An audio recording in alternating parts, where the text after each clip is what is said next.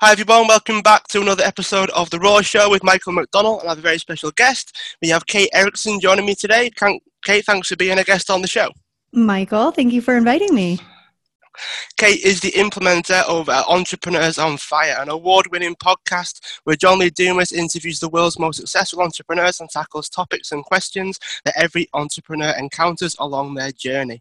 She is also the host of the podcast Kate's Take and co-author of the podcast journal Ideas to Launch in 50 Days. Kate is passionate about helping entrepreneurs create freedom in their business and life through developing systems and processes that can help their business scale and grow. So I thought we'd dive into your background, if that's okay, Kate. So would you were to share with me and our listeners where you were born, what it was like for you growing up, and also how EO Fire became to be?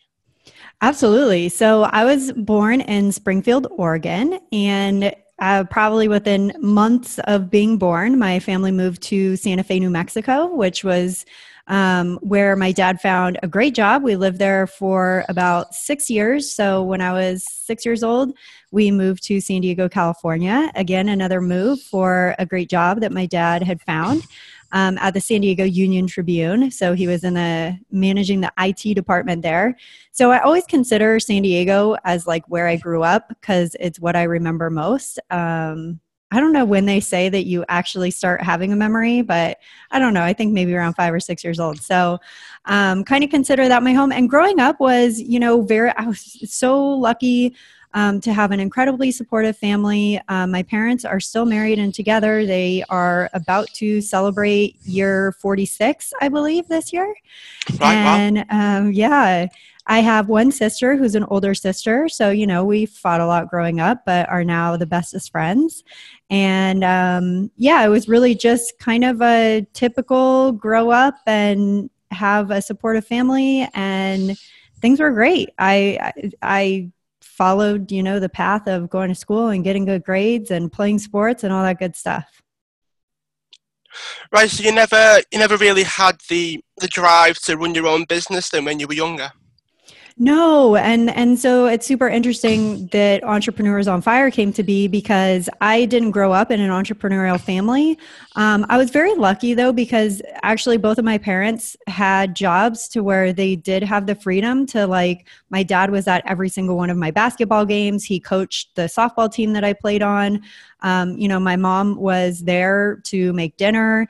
And so in a lot of ways, I guess I didn't realize it at the time, but even though my parents were in your quote unquote typical 9-to-5 job, they had the freedom to be able to be there for us. And I guess I never really appreciated that in the sense that I kind of thought that's how it was. And then once I got into working a 9-to-5, I thought, oh, okay, you don't always have those freedoms. You have to work hard for a really long time and put yourself in a position to have those freedoms. And so looking back on it now, I'm just so grateful and appreciative for that because I probably took advantage of it at the time. But when Entrepreneurs on Fire came to be, John is really the one who launched that business. I was working in corporate at the time when he launched the podcast, and it wasn't for about 6 months until I quit my job and came on board. And that was just 5 years ago. And really, in the grand scheme of things, if I look at my life, within the last 5 or 6 years is when I even understood that entrepreneurship was an option. I never thought about it. I didn't know that it was possible. I know that I really didn't like my 9-to-5 job, but I never really had these big dreams and aspirations growing up of being an entrepreneur because I didn't really know what that was. All right. So it was almost like John was the one that started the fire for you then in that regards.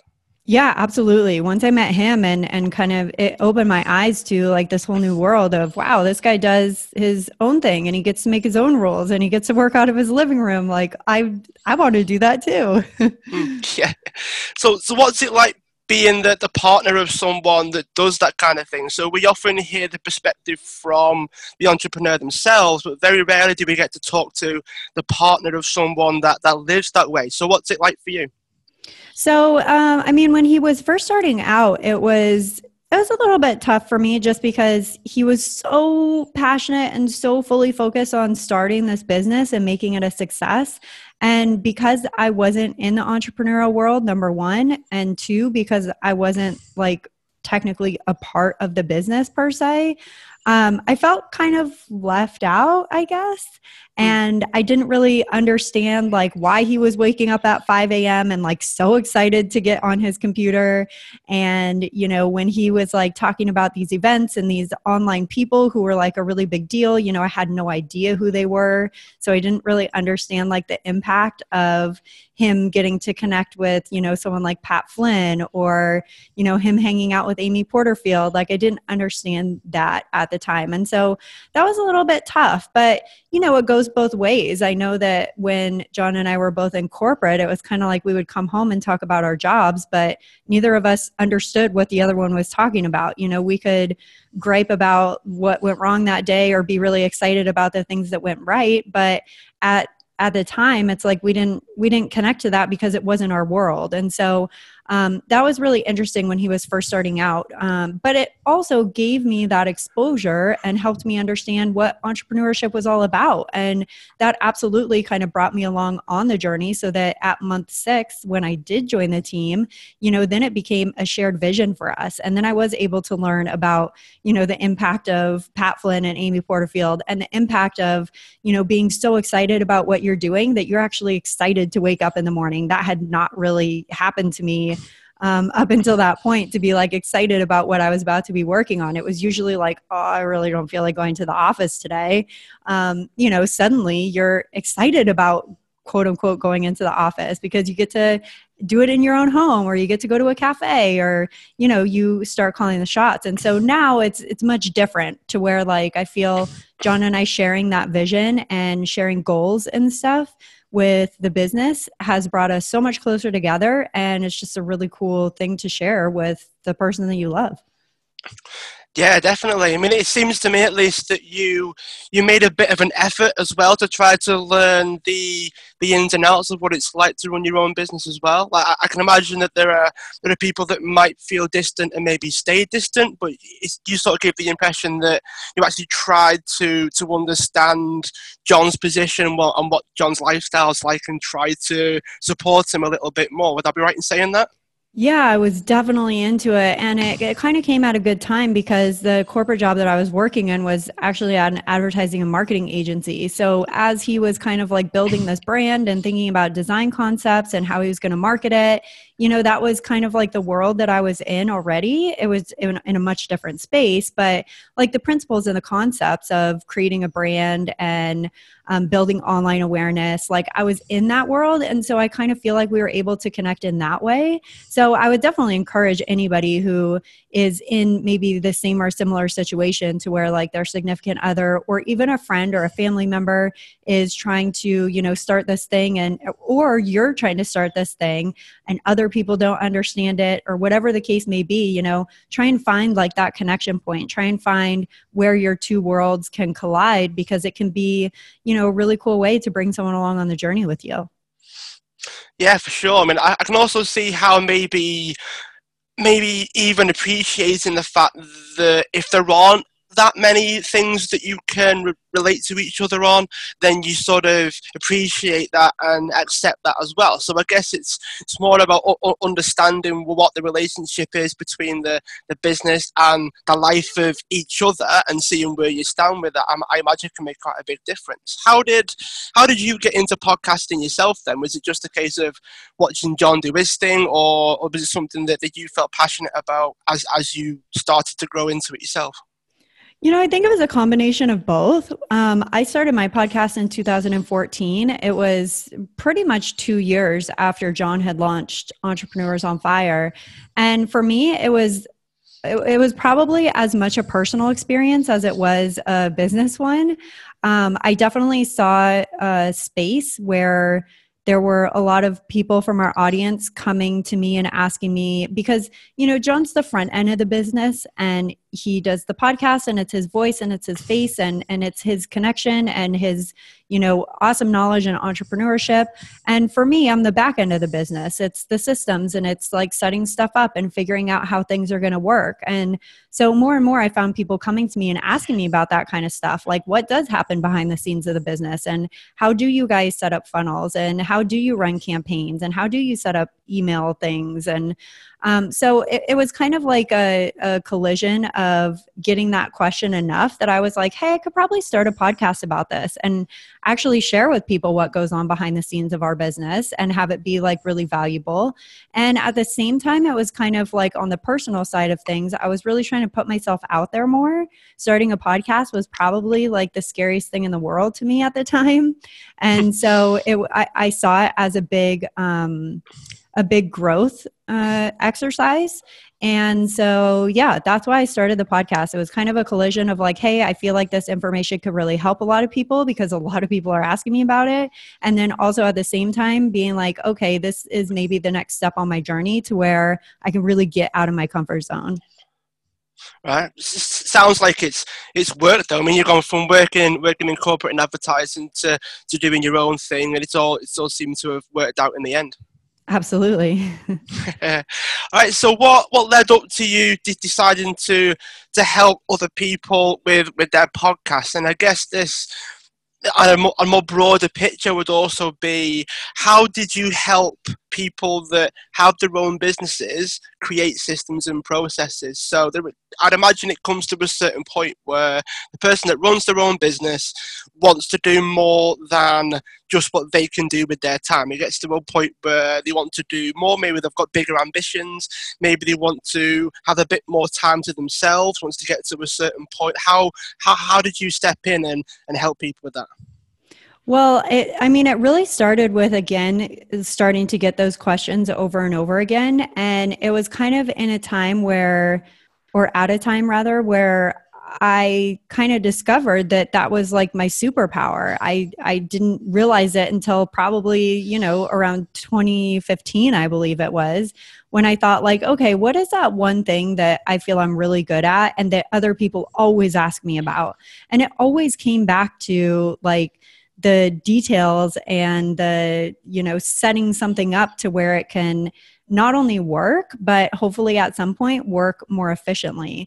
And so once I started getting those questions and kind of came to the realization that like, wow, this is something that I've kind of in one way or another been practicing my whole life, then I was able to take that knowledge and start applying it to business situations. Luckily, it's what I had already been doing for Entrepreneurs on Fire. So it was an easy way for me to kind of just take what I do every day in the business anyways and just start sharing that with people. And to your point, Michael, a lot of entrepreneurs, they're like big picture thinkers and they come up with ideas a lot and they have a ton on their plate because they're probably solo right now. If they're just starting out, maybe they don't have the funds to hire a team and stuff like that. And so it kind of was, recognizing that was our audience and that they could probably use a little bit of help when it came to systems and processes because it's not typically what entrepreneurs are great at. And once I was able to really lay it out and give people that big overview of like what a system is and what the power of it can be for your business, then after I kind of painted that picture, I was able to start stepping back into the nitty-gritty details of like, here's how you create a system to help you produce better content on a more consistent basis. Or here's a system that can help you be present on social media without spending every single day there. So things like that I think are really helpful in, like you said, giving entrepreneurs back time and helping them understand that it's not like a one size fits all necessarily, that there are systems that might work for you that don't work for other people, but that if you implement them and you stick with them can definitely get you further faster and save you time in the process. Sounds good. So aside from hiring your own staff, because that seems to be I wouldn't say it was the go-to for a lot of people, but if they can't do things themselves, but they can't hire staff, where's the middle ground? Have you got any recommendations for us? Any particular things that you found the most help to the most amount of people?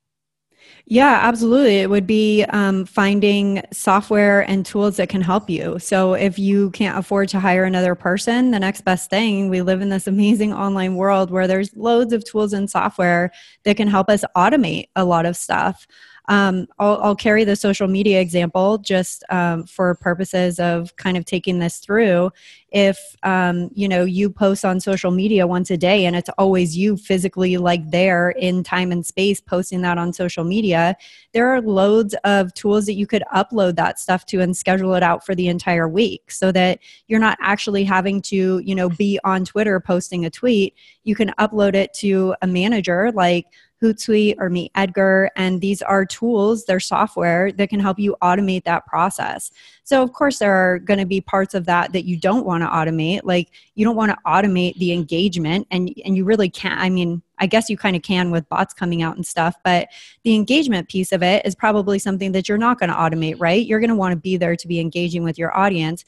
But there are certain parts of processes and systems like social media that you can automate. So it's not necessarily a matter of like automating everything or even delegating everything. It's just finding parts of the system that you can save time on so that like when it comes to the engagement piece, you're not totally spent and worn out from like uploading it and thinking of it and being there personally at 2 p.m. on a Tuesday afternoon to post that. Yeah, I mean, I guess it comes with the idea that if you love what you do as well. I was having a conversation with someone the other day, is that a lot of the people that run their own businesses, a lot of entrepreneurs are very passionate. They do love what they do, and that can often be the thing that stings you the most, isn't it? Because you spend hours on doing something because you love it that much, but then it turns out and bites you again because maybe you don't get enough sleep, or maybe you're too fatigued to go back in and engage, and it can take your energy away from other things. So sometimes it is that double-edged sword that you've got to learn how to use, I'd imagine. Yeah, for sure. Getting sucked into kind of the black hole of things like social media or like email, it's really easy to do. So we need to hold ourselves accountable and keep ourselves in check for stuff like that. Yeah, I like the way you mentioned bots as well, because although we do like to engage, and we do like to be humans and be people on social media as well. I mean, there are so many people that do tend to forget the word social, I guess, to certain degrees. And I think bots is one of those things that is starting to bridge the gap, especially with them becoming smarter as well. It seems to be definitely becoming a lot more interesting the more I hear about it. Yeah, it's definitely intriguing. I will say I'm totally hesitant to the whole idea. I'm definitely intrigued by it. I want to know more, but I'm not totally sold on it yet. No, me neither. It seems it's quite easy for someone to, I wouldn't say trick the bot, but like they're always gonna say something that the bot can't answer, and then you kind of have to go back and fix it or engage yourself anyway. So I guess Right. right now at least it's only helpful for certain things. I've noticed people use it for it's almost like a replacement for email now. So you Mm, can subscribe to it, and then you send your things to your messenger instead of your inbox, which seems to be the most useful way of using it. yeah. All right, so we are reasonably close to the end. So last couple of the questions for you. Where can people go if they want to find out a bit more about you, Kate? So we were talking a lot about processes, systems, and your journey as an entrepreneur. But if someone wanted to find out more about you, what you've got going on, where can they go? EOFire.com is really our headquarters. It's where all of our podcasts and free courses and content live. So that would be the place to go, EOFire.com. All right, awesome. Right, last question for you, Kate. And I ask all my guests this, and this is where we can blow the hole wide open now. So there's no certain rules or anything with this one. You can go personal, you can be funny, you can say what you want. And it's, what would you like the world to know about you that it doesn't already know? Oh, wow. That's an intriguing question. What Yeah. do I want the world to know about me that it doesn't already know? Um, Gosh, I guess I would just say that I am constantly working on and trying to become better at being an amazing person. And I hope that I'm putting that out there. I hope that I am helpful. I hope that I am valuable to other people in the knowledge that I share. And so, yeah, I guess I'll just verbalize that because it's something I think about often. All right, Kate. Well, I'm sure being on this podcast is ticked your box for that today, and I appreciate you taking the time to be a guest on the show, and I'm sure we'll keep in touch. Awesome. Thanks so much, Michael, and to everyone tuning in.